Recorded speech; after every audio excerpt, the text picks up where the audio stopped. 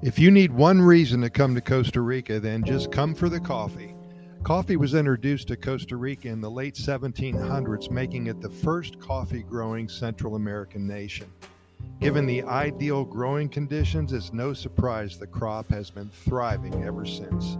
Coffee became a major source of revenue, surpassing cacao, which is chocolate, tobacco, and sugar production as early as 1829. It's been around for a long time. Geographically, Costa Rica is a thin strip of land surrounded by coastline. No, it's not an island, as some of you think.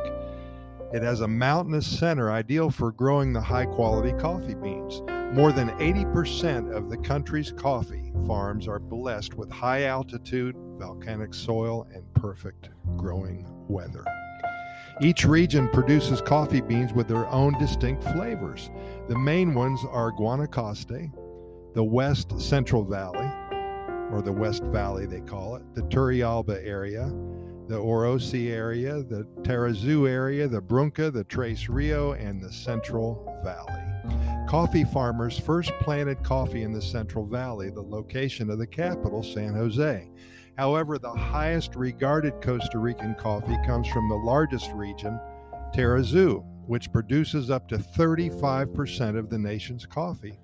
In particular, Tarrazú's La Minita is known worldwide for its exceptional coffee.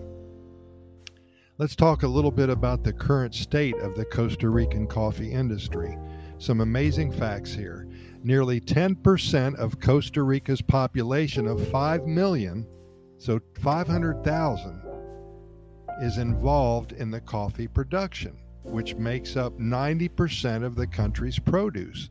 About 90% of the coffee is destined for export each year. However, this is still less than 1% of the world's crop. Compared with many growing regions worldwide, Costa Rica coffee industry is quite advanced. Much of this is due to the Institute of the Café, or the Coffee of Costa Rica, the National Coffee Association, Instituto del Café de Costa Rica in Spanish.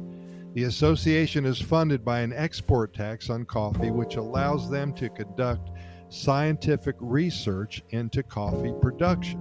And I will say that hundreds, if not thousands, of scientists every year associated with the global coffee industry make their way to Costa Rica to learn how it's being done. Coffee continues to be getting more popular by the day, and I have some incredible facts about it that you might not have heard of yet. If you've ever wanted to be a master of coffee trivia, you've come to the right place today. Scientists in Costa Rica and all around the world work tirelessly to uncover the mysteries of the natural world, from the reasons people binge to the best way to wash hands. Recently, it was revealed that they've figured out why coffee served in white mugs tastes so bitter. I've never heard of that before. The contrast between the color of coffee and a white mug makes the coffee look and taste bolder. Coffee served in clear glass mugs tastes sweeter. So yes, those lab rats, the people, not the animals, are obsessed with getting and studying the jolt of Java.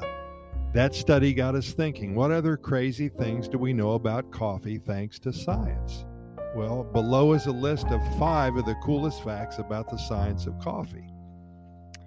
The optimal temperature.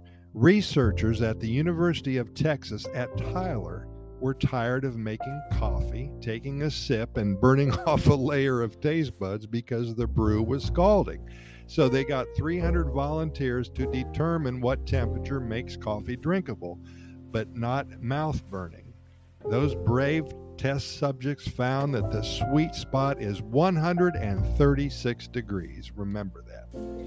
The best time to drink coffee. We've been conditioned to get our caffeine fix first thing in the morning. Some of us can't live without it. But as Stephen Miller, a psychology professor at Rosalind Franklin University in the United States of the state of Illinois in the USA, points out, early mornings are probably the worst time to drink coffee. If we pay attention to our circadian rhythms, specifically the points when our cortisol levels responsible for the magical way we naturally feel alert are low, we should drink coffee in the late morning between 9:30 and 11:30 a.m. and during the afternoon slump 1 to 5 p.m. The coffee ring effect.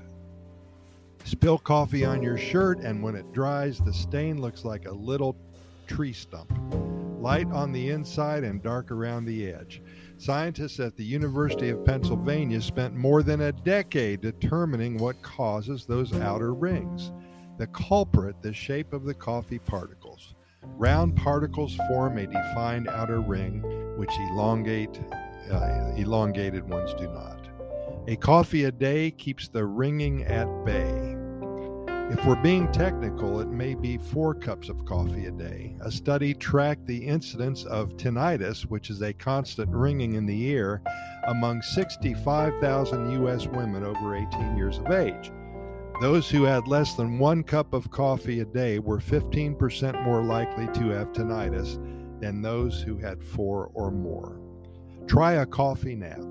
Coffee and naps don't seem like a natural duo. One would think that the stimulative effects of coffee should stop you from dozing off. But the boost of energy you get from a cup of coffee doesn't happen in an instant. It takes upwards of 20 minutes for the caffeine to be absorbed by your body. Researchers at Britain's Loughborough University found that drinking a cup of coffee and immediately lying down for a 15-minute nap kept sleepy volunteers more alert in a car simulator than just coffee or just a nap. We usually stick to a playlist with bumping beats to keep us awake on the road. Well, there's a couple things that you probably didn't know about coffee, and I would suggest that you Google coffee in Costa Rica, because there's a lot of really interesting facts that because of time, I just didn't get to today. The coffee is incredible here. You know, Starbucks and many other global coffee communities has their own plantation here. And when you come to Costa Rica, I would suggest for sure doing 1 or 2 things. Number 1, go to the beach. Number 2, see a volcano. And number 3, go on a coffee plantation tour. Pura Vida, thanks for listening, and we'll see you tomorrow.